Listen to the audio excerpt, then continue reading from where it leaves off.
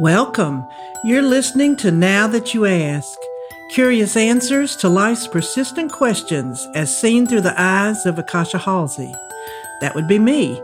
I'll be your host and guide as we settle in for a few minutes of the unexpected that may bring about your own questions and maybe even some answers too. Thanks so much for joining me. Now let's get started with the show. Preparation. On my prep day for my colonoscopy, I discovered the delights of Jell-O and popsicles. As a baker, these items just never appear on my shopping list as they do not measure up to my criteria for flavorful snacks. If I'm going to consume calories, I just have to insist on some mouth-watering flavor, a tickle in the back of my mouth from adequate sweetness, and at least a little bit of heft to a bite.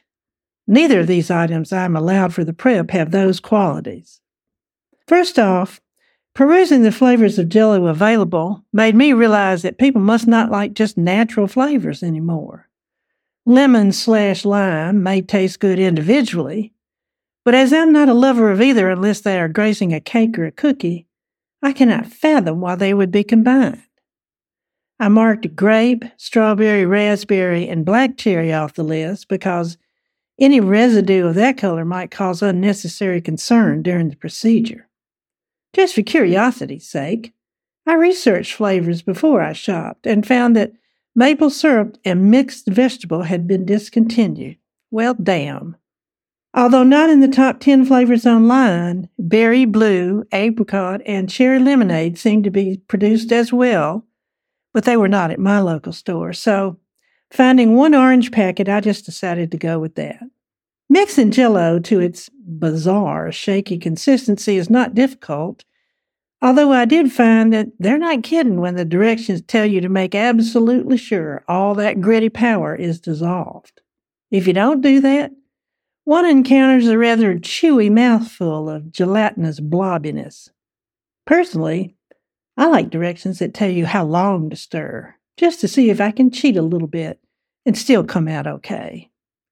However, it's easy enough to notice when there's a gritty sound while you're stirring, so on the whole, getting it ready to eat pretty much only takes a few minutes, plus a little more time for it to gel in the fridge. I have a vague memory of Jell-O cut into cubes, but I didn't have anything except an ice tray with non-removable cube sections that would accommodate getting that size, so I went with a large, kind of flat bowl. This would not turn out to be my best choice.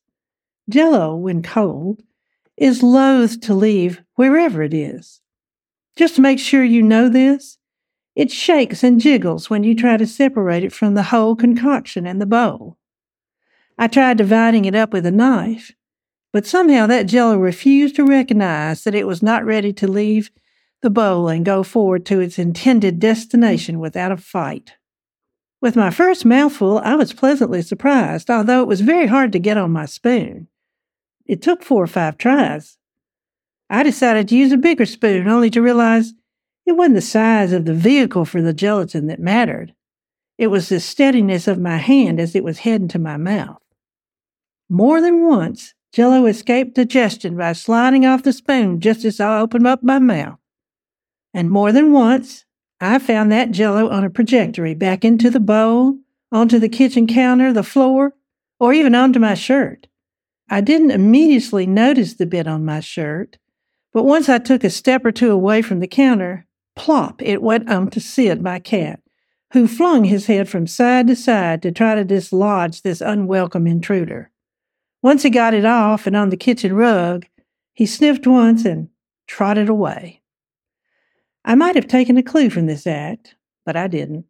I soldiered on with this hit-and-miss endeavor, eventually getting enough orange Jell-O down to feel somewhat sated in spite of not having eaten all day. I decided this might be a good time to try out the organic popsicles I'd purchased. They were in 2 flavors, cherry and grape, tied together by paper. I noticed they were like the wonderful sugary popsicles I loved as a kid, only a whole lot skinnier. The first one I tried was cherry, so tart I spit out the first bite without even swallowing it. My teeth actually felt like they'd tried to eat sandpaper. Moving on to the grape flavor, I was pleased to discover that if I chewed it rapidly enough, I got some flavor in my mouth before it melted entirely. Not so bad, but in January, a popsicle's not really what I consider a suitable dessert. Later on, I got up from my couch only to discover I had been sitting on a serving of orange Jell-O of some width. I have no idea how it got to the back of my pants, but there was no denying that it had. After using every stain remover in the house, the couch stain was hardly noticeable. Doing a little cleanup in the kitchen later that night, I found that scoundrel Jell-O had jiggled its way underneath the kitchen rug, firmly attaching itself to the flooring and drying out. This time, I Googled what to do and finally got most of it up. As it was almost 11 p.m. and I had to get up at 4 a.m. to drink the second dose of the prep material, I flushed the rest of that orange Jell-O down the garbage disposal. It did the trick, I guess, of staving off hunger, but it was just too unpredictable in its movements for me to be able to count on it as a friend. And as proof of my decision, when I went into the kitchen to make coffee the next morning, before realizing I couldn't have any, there was a giant orange blob right next to the coffee pot, which was nowhere near where I had been trying to get it into my mouth. I don't think I'll ever be through with orange Jell-O. Thank you for listening to Now That You Ask.